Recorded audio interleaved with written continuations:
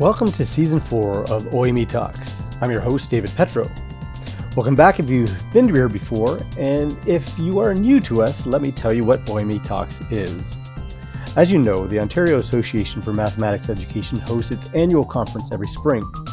What we try to do here at OEME Talks is give highlights of some of those sessions that occurred during the most recent conference. This season, we'll be highlighting sessions from last spring's OEME 2021 virtual conference.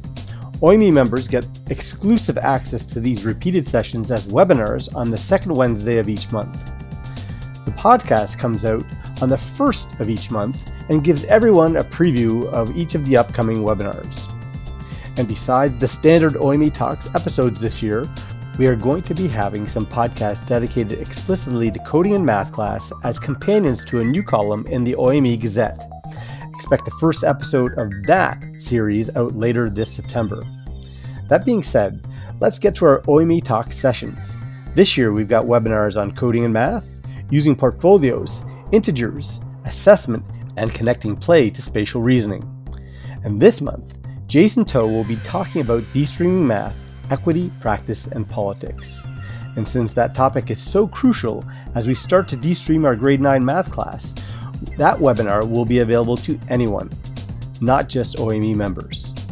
So let's get to it and get a preview from Jason To himself to kick off this season. Okay, hello and welcome. I'm here with Jason To. Jason, how are you doing tonight? I'm okay. How are you? Good.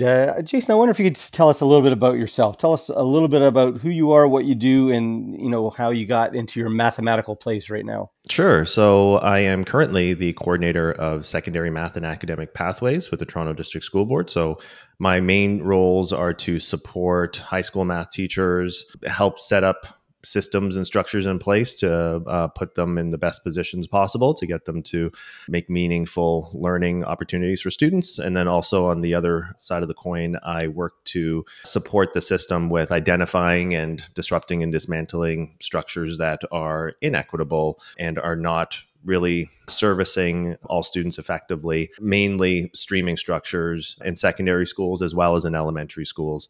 So, but prior to that, I was a high school math teacher in the northwest of Toronto, became a department head. And after some professional learning that I was privileged to take part in, I led my department to be the first in the Toronto District School Board to essentially remove streaming intentionally in mathematics. So all the work that I've been doing to support not just Toronto, but again, being able to reach a province-wide audience at times. It's been based in the practice that I've had in the classroom, as well as the theory that's been happening in terms of the research of inclusion and de-streaming and de-tracking across North America. So this idea of removing streaming in mathematics is a big part of why I do what I do, and the work continues, and it's really an exciting and pivotal time right now. Oh, excellent, excellent. And, as you know, this is the OEME Talks podcast. And so I'm always curious how our guests first heard of OEME or first got involved with OEME. I know, you speak at the conferences, but when you first either heard of OEME or got involved, can you tell me a little bit about that? Yeah, I've always been looking to learn, and there's always this community that I began on Twitter and learning about what other people are doing across the province and beyond, and then to be able to take part in professional learning very specifically about math with people that are just as passionate about it as I am, if not more so, and sharing their practice and giving great ideas. That's what really drew me to the provincial OEME, and then in my role as a system lead to take a role in my local chapter in teams and to play a supporting role there. And our last conference, I was helping out with the volunteers along with Sam Garrison, who really took the lead on that one. And so it's been really great. OEME is such a great community, very forward thinking, and I think there's a growth that we're seeing very, very broadly around equity and anti-oppression in math. And so I'm really excited that OEME is really moving into that direction, really, head first. And it's an exciting time. And yeah, definitely being part of an organizing committee for a conference is one way to get your feet wet, as it were. So Hmm. uh, Yeah. I'm sure you were quite relieved when this year's conference was over. Yes, I was, but it was such a well coordinated group, and a lot of really passionate people put in a lot of time and effort. So shout out to all of the team's members who put on a really, really what I think was a really smooth conference, especially really our first time really like a thoughtful, organized virtual conference. I know the year before it was like let's do something, and I think you were part of that too, and that went really well. And so to really broaden that and learn from the year before to come up with a conference this year was a lot of effort from a lot of really dedicated people. So yeah, really really excited, really glad that it went as well as it did. Okay, so this year you are our first guest at the OMA Talks this season. This is our fourth season, and I don't know if I'm stepping out of line to say this, but you are really like a go-to guy for de-streaming in math. And you, as you said, you were one of the first in your school board, and perhaps in the province, to really tackle de-streaming. Before we talk about what you're going to speak about at our webinar, I wonder if you could just tell me a little bit about those first couple of kicks at the can of de-streaming when you were first starting out at your school board. Yeah, so we were lucky to learn some lessons from folks at Limestone District School Board that they decided to take a look at de-streaming or going academic in math only. And so again, learning from our equity team in the board, as well as folks that have been already doing this work in Limestone as well as in New York State, learning about what the mindset needs to be and the things that we put barriers up for ourselves when we're trying in meaning, I guess in ways that we think are helpful but really end up being a detriment to what we're trying to do. So in the first year that we tried this, it was it was an interesting year because that was a strike year. So come November, there was no staff meetings, no professional learning, really no nothing. We were a pilot essentially in our board, and so we didn't really have a lot of central support. It was just I always joke around that we MacGyvered the whole thing that year because we essentially were just left to our devices. But why it's really important to learn about de-streaming and really about believing in students was that was, I would say, like 90% of it. It was knowing that it's up to me as the teacher to differentiate for a wide range of students' readiness. And I'm not going to say that it was perfect all the time. There were lots of mistakes that I made and I learned from them and you move on. But it was a lot of really just believing in students and not putting a ceiling on their potential. So I worked with predominantly students with special education designations, formal or informal. And so I had a couple sections of students that were essentially modified in terms of their curriculum expectations coming into grade 9. So, these are students that probably hadn't seen grade 7 or grade 8 math, like, let alone had the chance to do well. Like they just straight up didn't see it. But yet when we decided that, we were going to teach high level mathematics for all and fill in the pieces that need to be filled in, that they were rising to the occasion. It's not that students, when they're struggling, it's not that they don't know how to do it. It's they never been given the chance to do it in a way that's been thoughtful and meaningful. So when I saw how well students were doing when, in a situation that they otherwise, if we didn't intentionally de-stream, would have been put into an applied class and maybe not be given that high expectation that is typically given to like an academic class, for instance. Like just to see the growth and the belief in a lot of these students that they were like, oh, I'm learning and like I'm getting it. It was really a game changer for me. So from there, then being able to help kind of spread the word a little bit as a math coach really, I guess, helped this movement towards this idea that we can include more and more people than we, initially thought. So it's been it was a growth year, but having a chance to do it again and again for a couple semesters was really helpful for me to learn. And I think when people are trying this now, and in likely their first year or two, to expect that it's not going to go perfect, then that's okay, and that we should be taking a learning stance, just like how we would expect students to. Now, how soon after you did your pilot in your school did your board adopt DStreaming overall? So when after the first year, I became a math coach, and we had professional learning kind of go out to more and more schools. So in my stage of professional learning, like, we had a pilot of about 4 high schools, and then it kind of grew to about 16 to 17 that were learning and taking part. And then after that, I guess it was about a year, maybe 2, our director at the time, John Malloy, decided this is the way that we're going to go, because it's clear from the data that there are different outcomes for particular groups of students, like namely Black students, that are caused by these streaming structures in not just math, but in all of our subjects.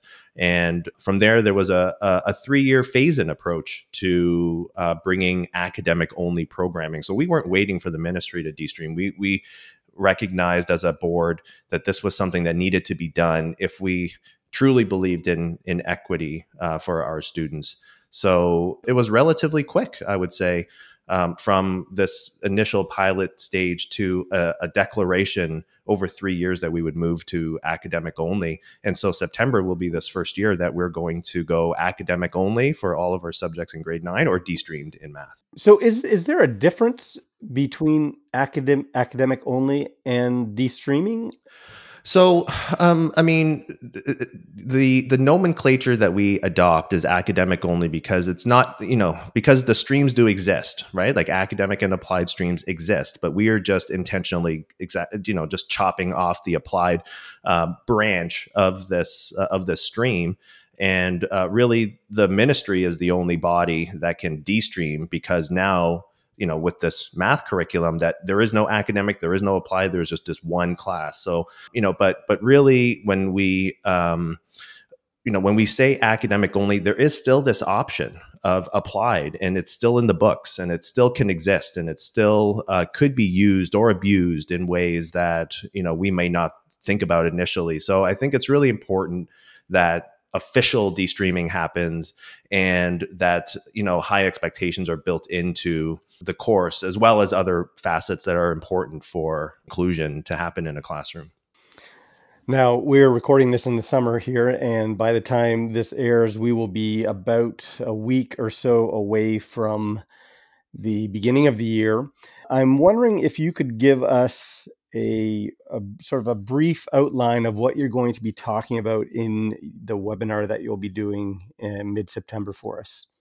Yeah, so I tell a little bit about my own story, similar to what I just did.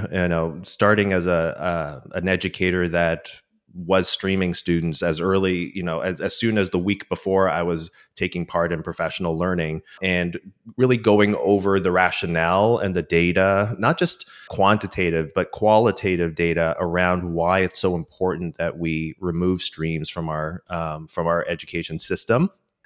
Seeing that there's lower levels of achievement in our lower streams, which is unfortunate, because we are thinking that when we provide a different option, that they should be having just as well of outcomes. And we're just seeing that that's just not the case, as well as, debunking some of these ideas. Like, when you go into an applied class, when you get a good grade, that sounds good, but it doesn't actually translate into future success. And also looking at, we want students to go into post-secondary, university, or college having the highest levels of math possible, because we know that from data that students are best set up when they're taking university preparation math, even if they want to go into college. So, trying to dispel some of these ideas that we try to hang on to about justifying why applied programming is important. And then, we move to a framework around looking at equity in mathematics through Rochelle Gutierrez and some of her work. And then really looking at the,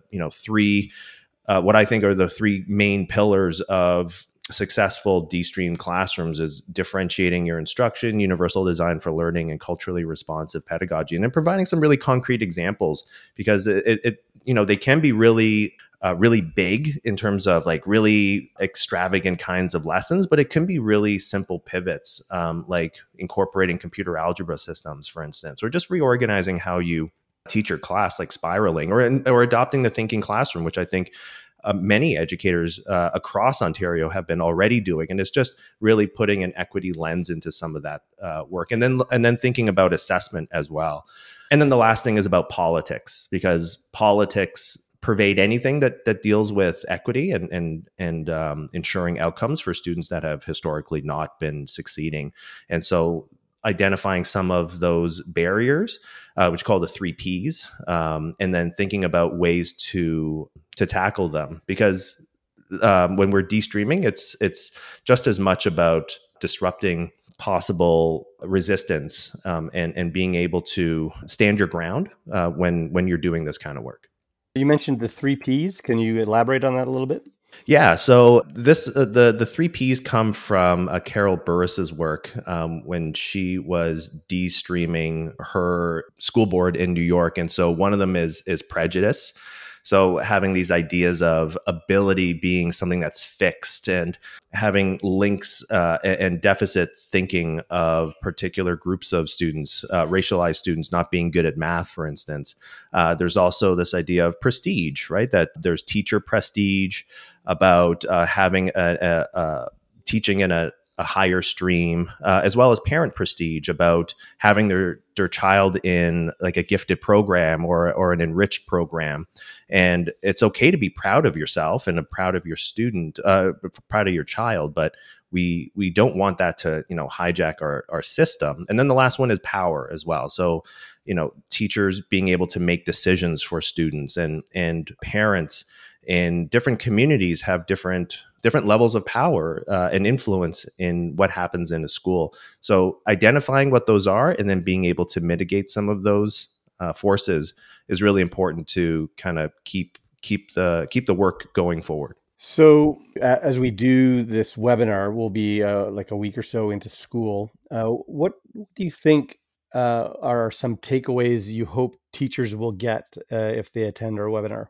I hope that they see how important it is, the work that we're doing, because this isn't just looking at grade 9 math, that this is something that's just so much bigger than what that is. And having students in a de-streamed math class, as opposed to particularly, Black students disproportionately being put into an applied program, like these are potential life-altering moves. And so this is something that we really don't want to take lightly. It's something that we just kind of be like, oh, this is just the flavor of the month, we're going to ride it out. That we know that grade 9, just like any kind of year in a student's life, can really either set them up for future success or can really start a path where we really don't want students to go. So I know that this course is new, and there's going to be bumps and bruises along the way on our end in trying to do this in a way that we feel comfortable in it, and we're not going to be comfortable for a while. And I hope people are going to be all right with that and forgive themselves and allow a little bit of breathing room for them as they take this new course and a new kind of learning environment all in stride. So I just want to provide people with the information that I think that they need, and the moral imperative to drive it, when things don't quite go as well as you want. Because I know when I was trying this out back in the classroom, 5-6 years ago, that, when things aren't going well and it's tough, and you're, sometimes you're like, boy, this would just be a whole lot easier if I kind of did things the way it was. But knowing the status quo and the data and the trajectories that come from, lower outcomes and putting students into different levels of math, and how damaging that can be for students, that kept me going. And I hope that when people watch the webinar, that they get that feeling as well, and that will sustain them as things start to get a little bit hairy, and when students or when staff start to hit some bumps along the road. Yeah, and I know that I mean, I have faith in Ontario teachers on taking on a challenge like this because I think it will be a challenge for some teachers. Yeah, absolutely. I wonder even if it should have been rebranded instead of being called de-streaming. Yeah, I know, right? I know. I run into people that have that same sort of thinking, right? That it invokes emotions, right? That D word, because people remember what de-streaming looked like in the 90s. And yeah, this idea of rebranding, I don't know. It sounds like the tenor of the discourse around de-streaming seems different. Like I wasn't, I was a student back in the 90s. I'm dating myself a little, but then I'm hearing a lot of links between what this is and tackling systemic racism. And I think that more teachers now, like more people in general, have this more like better baseline idea of what like systemic oppression looks like in institutions like education. So there's a different conversation that's happening now than what probably took place 30 years ago. So I hear you. Yeah, sometimes I'm like, ooh, that, de-streaming sometimes kind of hits people the wrong way. But hopefully people overcome that visceral reaction. Well, and I think, and you kind of alluded to it, there were a lot of teachers at that time that kind of said, oh, well, this isn't going to last. So I'm not going to really take it too seriously. I personally, when I started teaching, that is when de-streaming had just started. Mm-hmm. And it certainly, I can't recall. I don't recall, but I don't think the impetus was, the same as it is now. Yeah. But I personally, I liked it. I had a de-streamed math, science, and technology class for 2 periods in the morning. And I loved it. I loved having that freedom and the diversity of students in my classes. Mm-hmm. And, was disappointed when it went away. But, like I said, I think Ontario teachers, they'll, this is what the curriculum says, this is what we're going to be doing. And I'm wondering if you might have some really some quick advice for the reluctant teacher who now has, 1 or 2 de-stream grade 9 math sections coming September. I would say make sure that you're communicating and collaborating with other people, because if you're unsure about what you're doing, the toughest spot is feeling like you're doing it all alone. And when we can either divvy up the workload or have ideas to bounce off a knowledgeable colleague, I think that helps to reassure a teacher that they're on the right track. Because there's a lot of like, oh, should I have done this? Should I have done that? A lot of hesitancy, which then leads to people kind of going back into their comfort zone. And if your comfort zone is something like teaching at the front of the classroom and just kind of giving information, then it's not going to end particularly well, or at least it most likely will not. So I think when we have strength in numbers and we're able to build our own like efficacy back, because when you're trying something new, like I know that when people are looking at this new curriculum and seeing different things, that there's some, I don't know, like, what does this look like? What does that look like? I'm not sure what this means.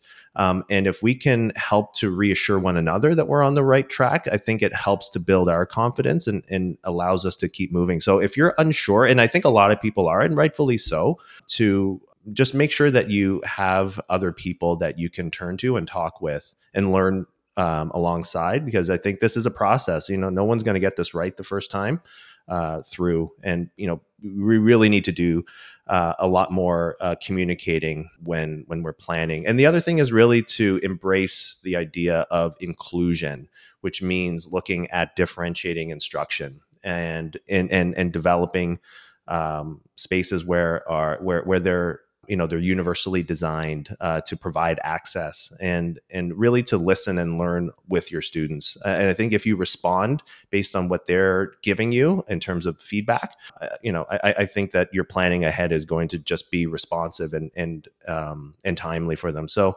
work with others, listen to your students, plan with inclusion and accessibility in mind. Those would be my biggest takeaways that I hope people get.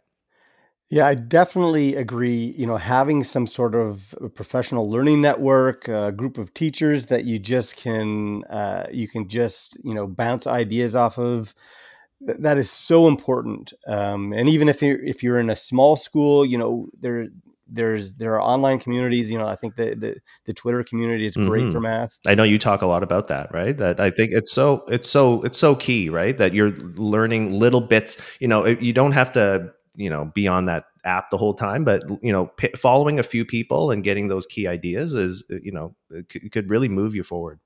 Yeah, and I think that Twitter has been a really great source of information for me and conversation, and I'm so grateful for that community because it spans borders, right? Like it's amazing the connections you can make and the ideas that you get from people next to you and people who like you've never met before. Right.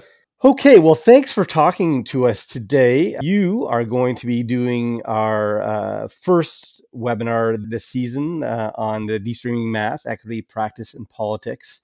And we are looking forward to hearing that. That's at the second Wednesday of this month. So, Jason, thank you for talking to us today. No problem. Thanks for having me, David. That was Jason Toe giving us a preview of his De-Streaming webinar, which will be happening at 8 p.m. on September 8th.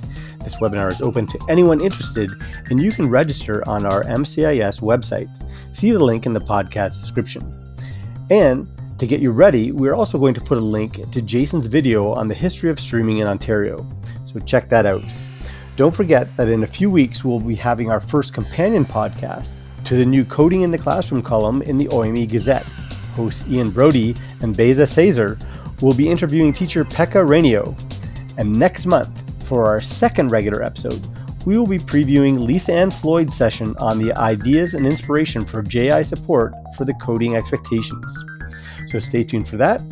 And to check out the rest of this year's lineup, go to our website, talks.ome.on.ca. But in the meantime, stay safe, and we'll be back next month.